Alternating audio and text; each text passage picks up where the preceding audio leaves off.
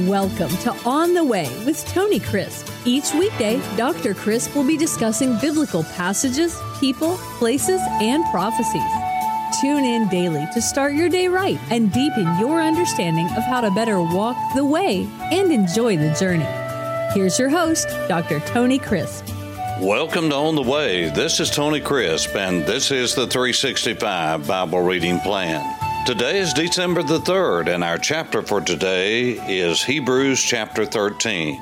Well, before the Apostle Paul, again, that I believe wrote this book, that is, he dictated it to Luke, his amanuensis, and Luke styled it according to his own God-given experiences and style. But the Holy Spirit superintended everything that Luke wrote down so that he wrote down the very words of God. And so before Paul closes this book, he admonishes these brethren who he believed would be tempted to turn back under fire and persecution to the rudimentary elements of Judaism. That is, of separations, of trying to do things many times that were not Torah but Talmudic. And those things did not bring about the peace of God and unity within the body. And during a time of great persecution, that is when the Church of Jesus, like no other, needs to come together. That is during the times of great persecution that the church has flourished throughout the world. One of the greatest and most dynamic churches today in the world is in communist China. One of the reasons for that is they must have unity and fellowship together. Now, that doesn't mean uniformity, that is, that everyone's just alike, or that everyone believes 100% of what everyone else believes, but what it does mean that there is unity on the essentials of the faith, and that they were not to turn away from that. Because when you're going through hard times, times of great breaking, times of shattering and battering and bruising because of persecution, the Apostle Paul encouraged them to do what they were already doing. That's what he says in chapter 13 and verse 1. He says, "Let brotherly love continue." Now that is a present imperative. That means they were already doing something and he commanded them to continue. That is, they were already treating one another in a proper way. The word there is the word philos. That means that they were not just loving as in commitment to each other, but they were truly liking one another and fellowshipping with one another. What we would say they were hanging out together. And he said, please let that continue. Don't stop that, because what people need in a time of crisis not always is just what we can say, but just our presence there. He says, let brotherly love continue. And then he said, do not forget to entertain strangers.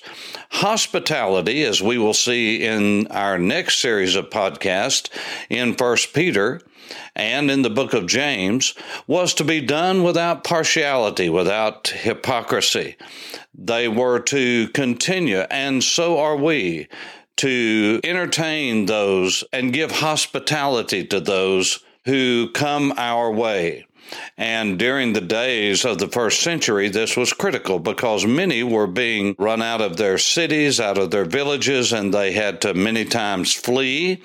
As those who are persecuted in our present age, they had to flee with just what they had on their back or very few and precious possessions. And so the Apostle Paul said, don't forget to entertain those and help those and encourage those and take those in who are suffering persecution, especially those that you don't know. You see, it's easy to be good to those that we know, those that we already have a relationship with. But if the Church of Jesus is going to be what it needs to be, we have to always be aware that there are those out there that desperately need to be loved. And he gives a cautionary tone in verse 2 when he says, for by doing so, some have not knowingly, unwittingly entertained messengers of God. You say, well, is that earthly messengers or divine messengers? The answer, I believe, is yes. Sometimes God sends divine messengers our way to test us, to not bring out the bad in us, not tempt us, but to test us, to bring out the good in us, to give us an opportunity to do what we all know to do to begin with, and that is be good to people, help people, encourage people, be kind to people, even if we do not know them. And then he says, remember the prisoners as if chained with them. That is, remember people and do the best you can, the best I can, to walk in their shoes. You see, we have a tendency to judge everything by our own experiences and to try to make judgments based upon our limited ideas about things. What the apostle is saying is, be careful and always try to look at life from someone else's perspective. Try to walk in their shoes. Try to get their perspective. And so he said those who are in prison, and he's not talking about people who are in prison for doing evil or doing bad things, but for doing righteous and godly things, for doing good.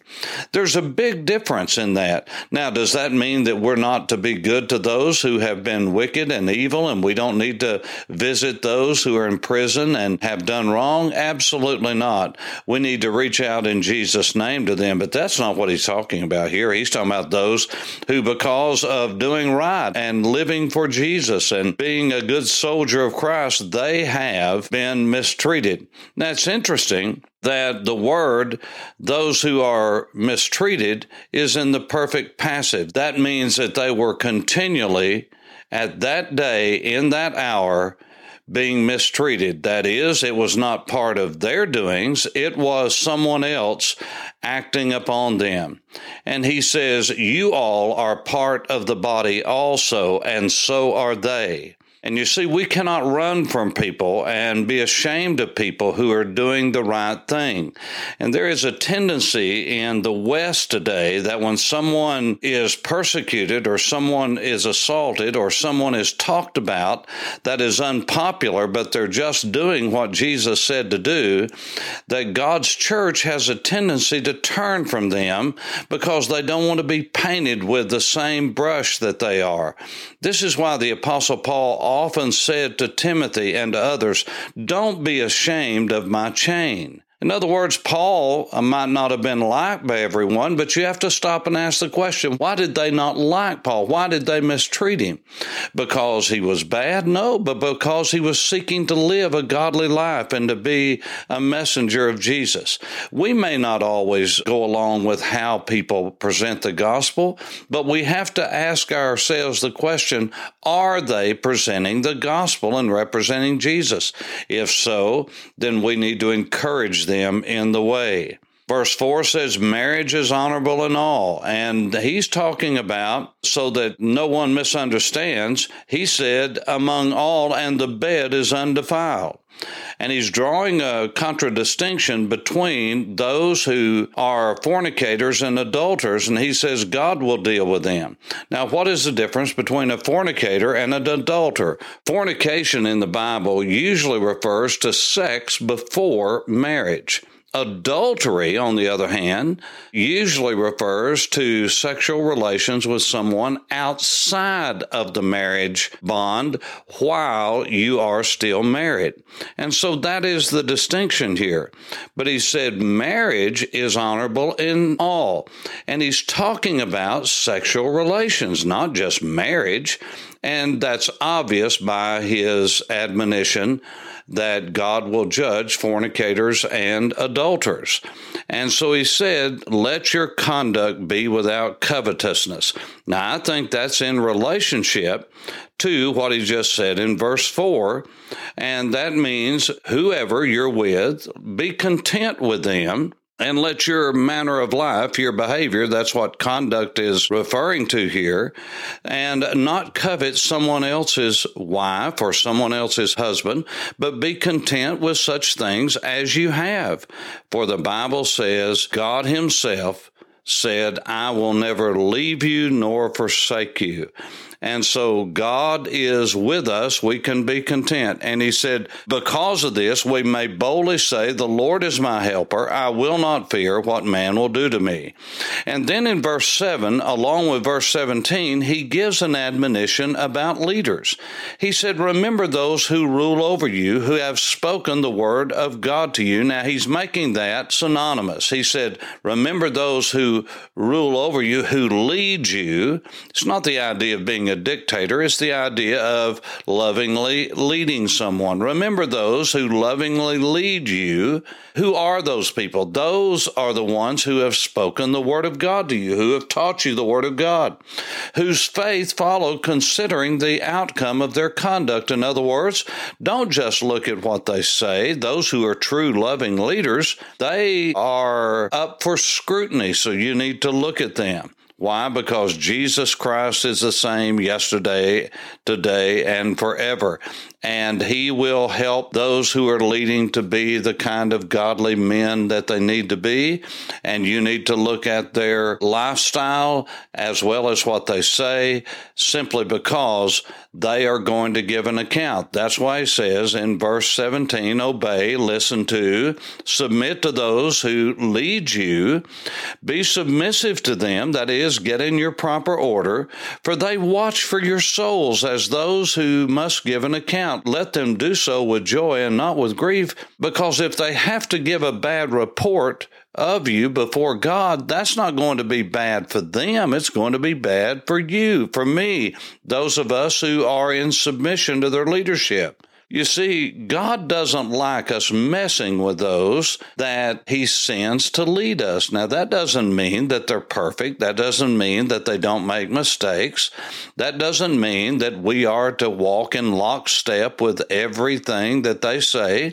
But it does mean when they are teaching and preaching to us the Word of God that we need to be submissive, because they are watching for our souls, and they're going to take a lot of licks. They're going to take a lot of grief and be given a lot of grief just simply because they are trying to do the will of God.